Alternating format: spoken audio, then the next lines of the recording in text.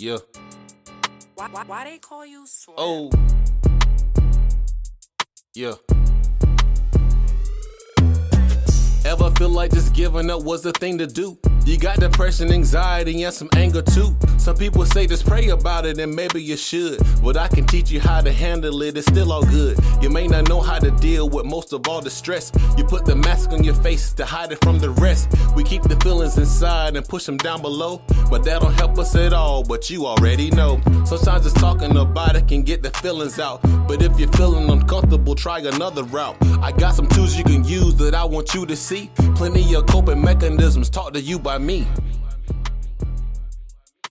Welcome to the Dope Black Therapist Podcast. I'm your host, Blaze. Let's get into it.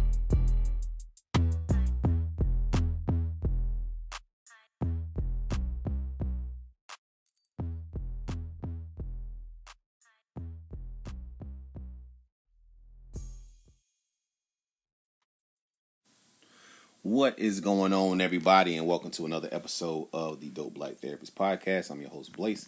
I am so glad that you're here rocking with me today. And, I started thinking about how, it's kind of weird how the things that your clients are going through happen to be the same things that you're going through, right? That's happened a couple of times in my career, but it's happened a lot, this week, and one of the things that I wanted to talk about, well, this episode is pretty much going to be about, being the person that we need, right? Or the person that we needed. And that's kind of a big thing, right? A lot of us carry around this negative cognition of I'm not good enough, or my best isn't good enough, or I'm worthless, or why can't I be loved, or I'm not loved the way that I want to be loved, or we're always seeking like this external validation from someone or something, to make us feel like we are worthy, right? And I know that that's personally something that I have been dealing with for, a good portion of my life. I talk about a lot of that in my book, Becoming the Dope Black Therapist, which is available on Amazon. I talk about how, I would accomplish so many different things, during my, my early years as a teenager in high school and college. But I didn't really get recognition from my grandmother unless I fucked up, right? If I got a bad grade, then I'm definitely going to hear that. If I got a B, it was, why didn't you get an A? Not, hey, good job. Or, hey, I'm so proud of you for being captain, making captain of the football team and the track team. That's huge. That's a big deal. Oh, Blaze, man, you graduated 5th in your class, the only black person in the top 10 of your class. That's amazing. I didn't get those things. So I always felt like I had to work harder, And another thing was just like having to, having to put on a face for people, to show that I'm okay, that everything's okay. Suck it up and just, stop worrying about stuff, And really, I just needed, that help. I just wanted somebody to let me know, hey, man, I'm proud of you. You're doing great.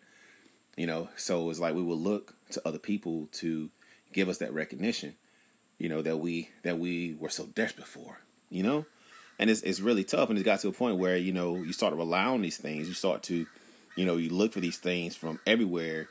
And, somebody gives you a little bit of attention, then you start to think it's exactly what you need, but you deal with bullshit, right? You deal with the toxicity of being around that person because they told you that you did a good job at one point.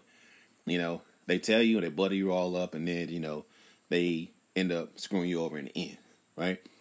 And it's one of those things is like you have to start looking at you to be the person that you need.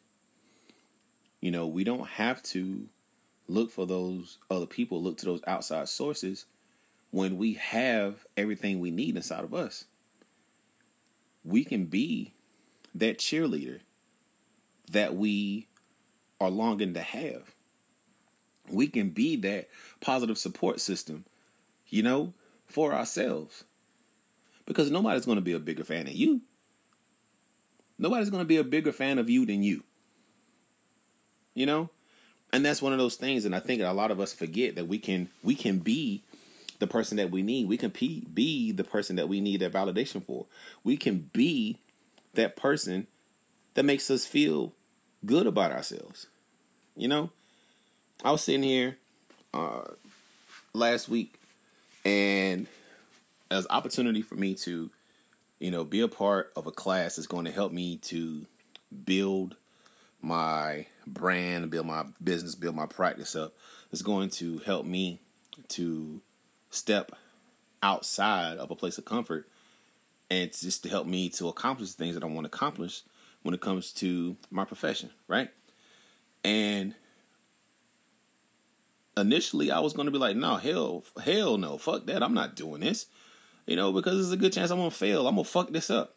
And, who's going to care if I do this? What's it going to do?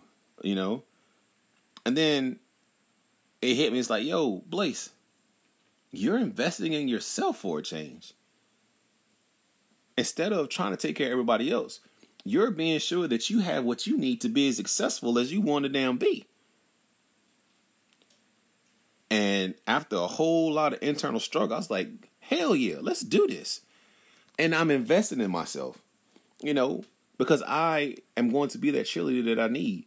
Because I'm not always going to get those people who understand what I'm trying to accomplish. I'm not going to get the people who understand how big of a deal it is to accomplish the things that I accomplish. I can be my biggest cheerleader. And it's okay. It's not me being cocky. It's not me being overconfident. It's me being fucking supportive of me. And if I can't support me, how can I expect somebody else to support me the way that I need supported if I can't support myself the way that I need to be supported? So invest in yourself. Be your biggest cheerleader. Be your biggest support system. Be the person that you needed to be for you. You know why? Because you're loved, because you're valued, and you're dope as hell. Take care of yourself. I'll see you on the next go round. Peace.